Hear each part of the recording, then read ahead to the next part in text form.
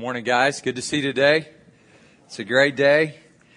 Great day to be together. George Liddell wrote, "Give me a man of God, one man, one mighty prophet of the Lord, and I will give you peace on earth, bought with a prayer and not a sword."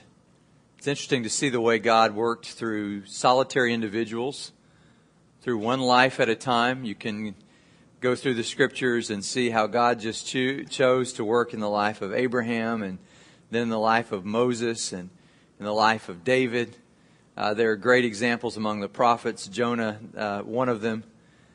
And I was thinking about the story of Noah and a recent sort of offshoot of that story. Remember the movie Evan Almighty? Did you see that one with your kids? It's an interesting movie. It's about a politician who ran for office on the platform of change. It's interesting. All our politicians seem to be doing that these days. Everybody trying to change what's going on. And I just want you to see this clip and just get one person's kind of perspective and see his encounter with God. You know, those boys were having so much fun tonight, I thought I would never get them to bed. And then Ryan did the cutest thing. He asked if we could all pray together. Really? What did you pray about? He met a dog. What do you think he prayed for? Oh, yuck. Oh, just walking petri dish, that dog. And Jordan was very precise. He prayed for good visibility, good weather on the hiking trip tomorrow. The hiking trip? Oh, right. Yeah, the hiking trip. Yeah. You want to know what I prayed for? Yeah. What did you pray for? I prayed we would become closer as a family. Honey, you don't need to pray for that to happen. I will make that happen. What would you pray for? Me? I don't know. Praying just... Honey, you're the one who said you wanted to change the world. It's a pretty big job. If it were me, I would take all the help I could get.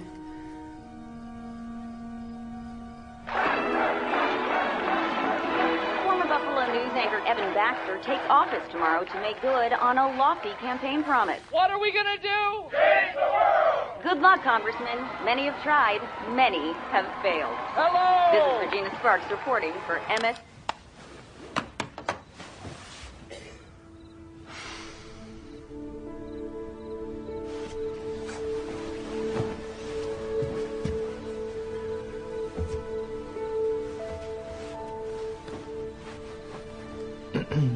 Hello there. Hi.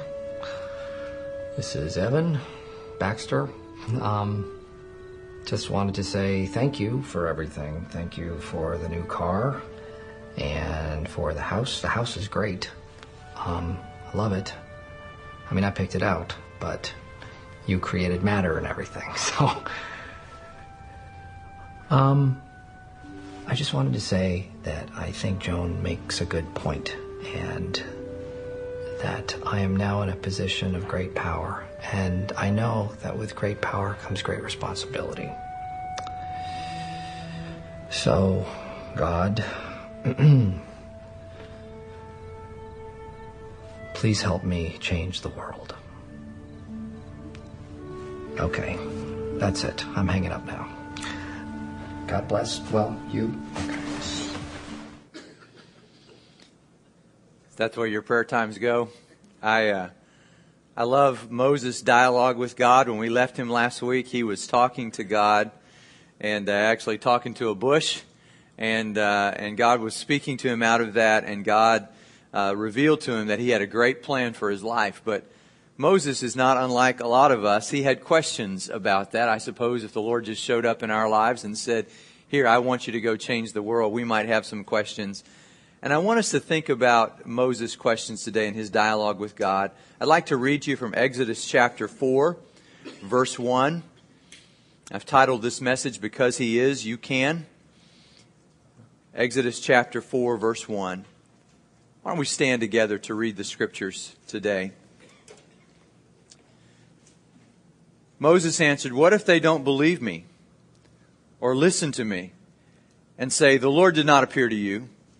Then the Lord said to him, "What is that in your hand?" "A staff," he replied. The Lord said, "Throw it on the ground." Moses threw it on the ground and became a snake, and he ran from it. Then the Lord said to him, reach out your hand and take it by the tail. So Moses reached out and took hold of the snake, and it turned back into a staff in his hand. This, said the Lord, is so that they may believe that the Lord, the God of their fathers, the God of Abraham, the God of Isaac, and the God of Jacob, has appeared to you. Then the Lord said, put your hand inside your cloak. So Moses put his hand into his cloak, and when he took it out, it was leprous, like snow. Now put it back into your cloak, he said. So Moses put his hand back into his cloak, and when he took it out, it was restored like the rest of his flesh. Then the Lord said, if they don't believe you or pay attention to the first miraculous sign, they may believe the second. But if they don't believe these two signs or listen to you, take some water from the Nile, pour it on the dry ground. The water you take from the river will become blood on the ground. Moses said to the Lord, O Lord, I have never been eloquent, neither in the past nor since you have spoken to your servant. I am slow of speech and tongue. The Lord said to him, who gave man his mouth? Who makes him deaf or mute? Who gives him sight or makes him blind? Is it not I, the Lord? Now go, I will help you speak and will teach you what to say. But Moses said, O Lord, please send someone else to do it. Heavenly Father, I pray that you would teach us from your word today. I pray that we would know what you want us to know so that we can do what you want us to do. And I ask it in Jesus' name. Amen. You may be seated. God had a purpose for Moses, which he revealed from the burning bush. And I just want you to notice that God's desire to deliver his people from Egypt included a potential obligation for Moses. You see it in chapter 3, verses 8 to 10. God says, I have come down, therefore you go. My coming obligates you. And immediately Moses begins to make excuses, and we see the excuses. And I just want you to see the flaw in all of his excuses. It goes back to chapter 3 when he asked God two questions. First of all, who am I? And second of all, who are you? Those two questions are at the root of his problem. He doesn't know who he is. He doesn't know who God is. And really those are interrelated, because if Moses had understood who God was, then he would understand who he was in God's hand. So when he questions his own credibility and ability, God assures Moses that it's not about Moses. And I love that we've come to this place, because I was eating lunch with a friend of mine last week, and he made this interesting statement. You know, sometimes the best truths just come as throwaways. We were driving back to the church, and he said to me, you know, I had a friend years ago who studied major organizations across the country and looked at leaders to see which kind of leaders succeed and which kind of leaders fail. And he said, he sort of summed it up in this way. He said, there are two kinds of people out there trying to lead. There are, on the one hand, those people who feel like at the end of the day, their goal in life is to be somebody. That's what they live for. They want to be somebody.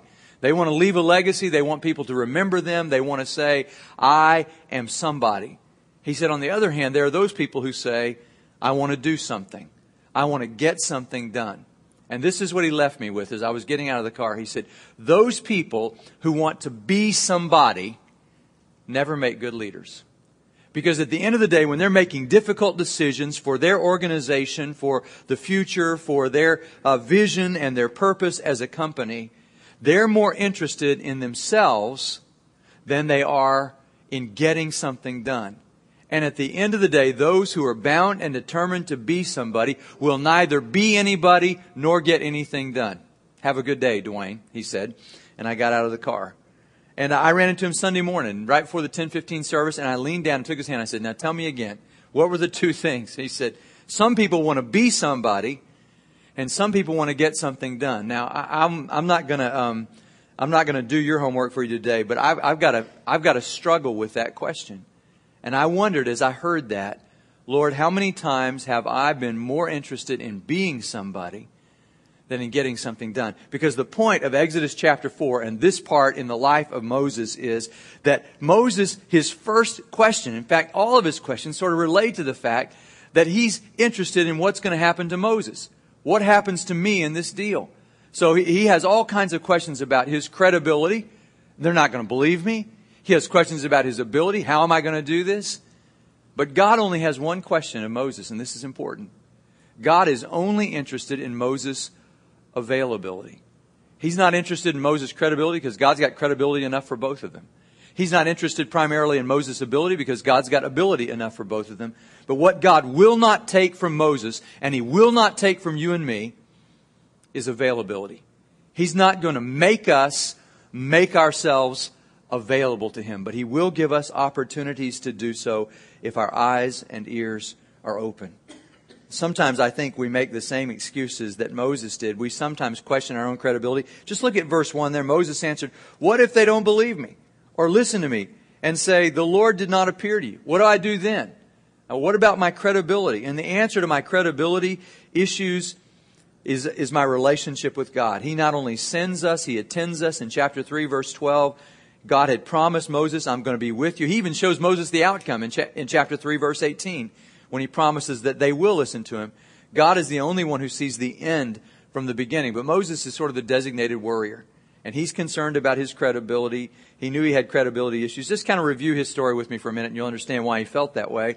He had been the poster boy for the Israelites as a member of Pharaoh's house. But now he was just the poster boy on the walls of the post offices in Egypt. He was kind of the feature story on Egypt's Most Wanted. He flees from Egypt because he kills a man. What I did must have become known. And for 40 years, he has washed his hands in the well of Midian. But he still can't get his hands clean. He still can't forgive himself for failing as a leader. And Moses believes that he must be believable for God to be believed. But he's got it in reverse. In fact, God is the one who is trustworthy, so people trust in Him. It's valuable for us to be credible, but the effectiveness of God's work does not ultimately depend on our faithfulness, our trustworthiness, or our credibility, or it would never get done. We are, by nature, imperfect at carrying out our work. We can be a little bit like Stuart Berger, the health columnist for the New York Post.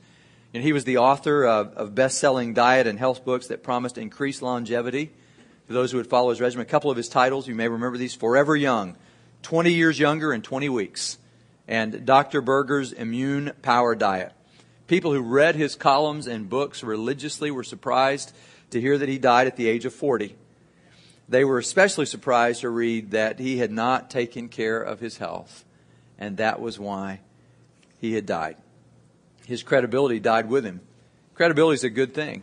I mean, if you can get it, but understand that ultimately it's God's credibility that's at stake when He's using our lives. So, for instance, Tony Campolo tells us a stirring story about a drunk down in the Bowery Mission. Prior to Joe's conversion, he was viewed as a hopeless, dirty wino. It seemed as though his existence in the ghetto would fade away one night into a drunken stupor and death, but God had a different plan for Joe. And Joe made a life-changing commitment to Christ, was supernaturally transformed. He became a compassionate and caring person who spent his days helping in the mission. No task was too lowly for Joe. Cleaned up the vomit of the alcoholics, scrubbed down the restrooms of the careless drunks, assisted men into bed when they were too drunk to find their bunk, and always maintained a smile that communicated his gratitude for being able to help. One night when the missions director was giving an evangelistic appeal, a repentant drunk came to the altar and knelt down and said, "Please, God, make me like Joe. Oh, God, please make me like Joe." And he kept repeating this prayer. And finally, the director of the mission just reached over and said, "I think it would be better if you prayed, 'Make me like Jesus.' Why don't you just pray, 'Make me like Jesus'?" And the man looked up and asked sincerely from his drunken state, "Why? Is he like Joe? Oh, God, make me like Joe." If a person didn't know about Jesus, would he want to be like us? That's a question of credibility. And I want credibility in my life. But God's work in this world is not going to wait on my credibility.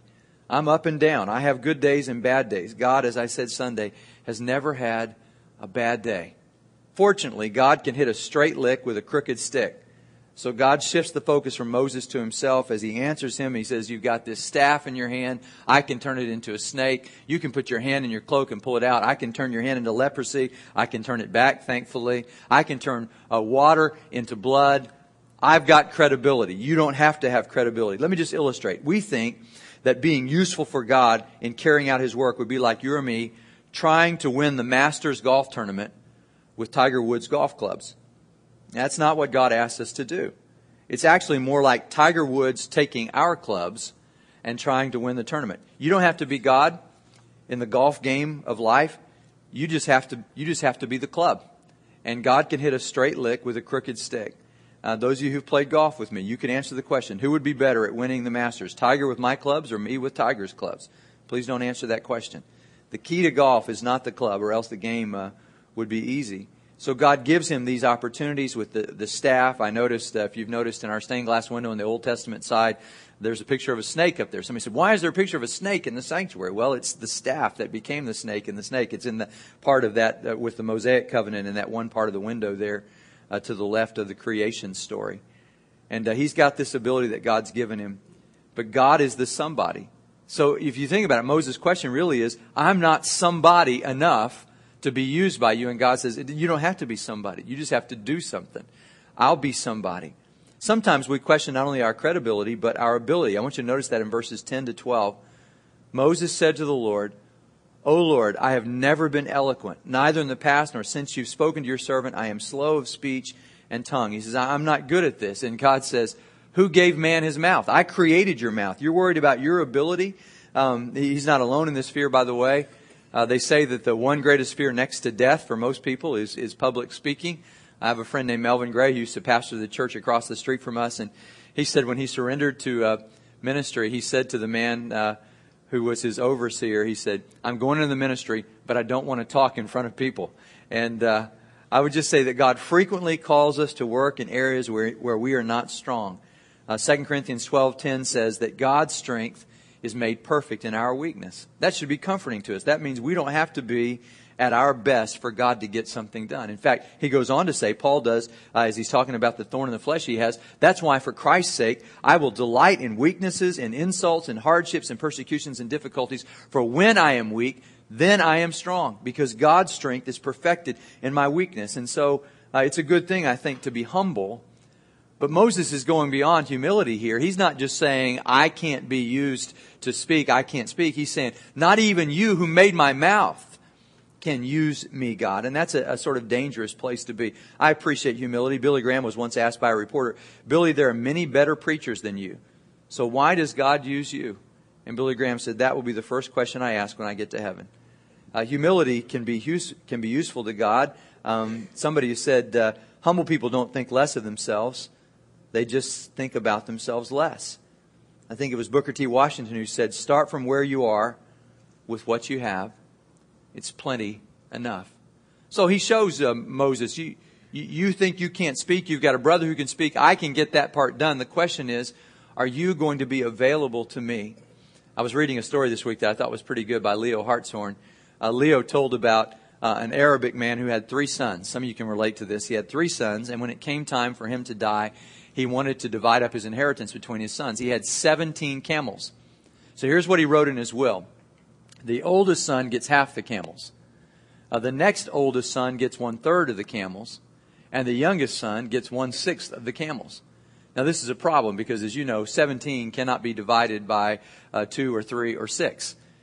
And so the boys were wondering, they had a meeting and said, how are we going to take our inheritance without shedding each other's blood and without shedding the camel's blood? It was a big thing for them. But a neighbor came over and said, can I loan you my camel? And they said, sure. So now they had 18. The oldest boy took 9. The next oldest boy took 6. And the youngest boy took 2. If you add that up, it adds up to 17. They gave their neighbor his camel back, and everybody went home happy. And Leo Hartshorn says this is a story of unessential necessities. It was a necessity that they have that camel in the mix, but it was an unessential necessity. Nobody ended up with that camel. And I would say that our gifts that we bring to the table are like that for God. They're kind of unessential necessities. We can throw them in. Maybe it helps out in the mix. But at the end of the day, God doesn't have to have my abilities to get His work done. God just has to have me. Because if He has me, He can give me the abilities. God doesn't call the equipped. He equips the called. So He calls Moses, and Moses immediately says, I don't have the equipment. And God says, don't worry. I'm in the equipping business. I can give you equipment, but only you can give me you. And so I need you to make yourself available. So the final question is a question of availability. And I just want you to see that in verse 13 when he says, oh Lord, please send someone else to do it. Now I'm going to talk Sunday about Isaiah saying, here am I, Lord, send me. But Moses has a different take on that. It's more like, here am I, Lord, send somebody else. I mean, he goes beyond the reluctance of Jeremiah. He goes beyond the reluctance of some of God's great servants, Saul, who doesn't want to be king. He goes beyond the reluctance of Jeremiah, who says, I'm too young. In fact, I think he goes beyond reluctance all the way to recalcitrance. That is, he doesn't want to do it. And so it doesn't matter. Any excuse is good as another if you don't want to get something done. In fact, it's sort of like the man whose neighbor asked to borrow his rope, and he said, no, I've tied up my dog with my rope. And he said, but you don't have a dog. And he said, I know, but if you don't want to lend your rope to somebody, any excuse is as good as another. Well, that's where Moses is. I mean, he's got an excuse. He slides past reluctance to recalcitrance. And I just wondered as I read this story, what else does Moses have going that's more important than God's plan to deliver his people? Well, Lord, I've got these sheep I got to take care of. Somebody's got to take care of these sheep. Somebody's got to be out here and show them where to find food and all of that. Look, all of us can make our lives available for something. Be sure that what you're doing will make a difference for God. Because you don't have to be somebody, but you do have to do something. And we have no limitation that an unlimited God cannot overcome. The question for us, like it was for Moses, is, are we willing to be used by Him? And I wondered, what does God have to do to make us available to Him? To make us make ourselves available to Him? What does He have to do? They say that during the Civil War that Abraham Lincoln was always trying to get General McClellan to get into a battle somewhere. But McClellan would always hesitate at the moment when it came time for the battle. And so finally Abraham Lincoln sent him a telegram that said, if you're not planning to do anything with your army, would you lend it to me for a while? Because I've got something I could do with your army if it were available to me. And I remember Petra, one of the original sort of Christian rock groups, had this song. It's kind of a mellow song for them. And the song was, I'm available. I'm available. I will go when you say go. I'm available. I will stop when you say no. My whole life was incomplete until I laid it at your feet. So use me as you will. I am available. Gladys Aylward has been called the most noted single woman missionary of the 20th century. She went into China, led a group of children across a mountain range to freedom. There's a movie that was made out of that. And on the way, after they had met a great obstacle, she was ready to give up. But the children to whom she had taught the Bible came to her aid. One of them said, but Miss Gladys, don't you remember the story of Moses and how he delivered the children of Israel into the promised land? And Gladys said, of course I do, but I'm not Moses. And the little girl said, I know you're not Moses, but God is still God. Now lead us over the mountain to freedom. Here's my word to you today, guys, and here's the big question I want you to ponder and work through. In your life, in your work, have you been more focused on being somebody or doing something? And I know it's important to be before we do, but I'm talking about that word somebody. Do you have to be somebody, or are you willing to allow the only somebody who's anybody to take you and use you for His glory? And I repeat the title of the message, Because God Is, You Can. Thank you.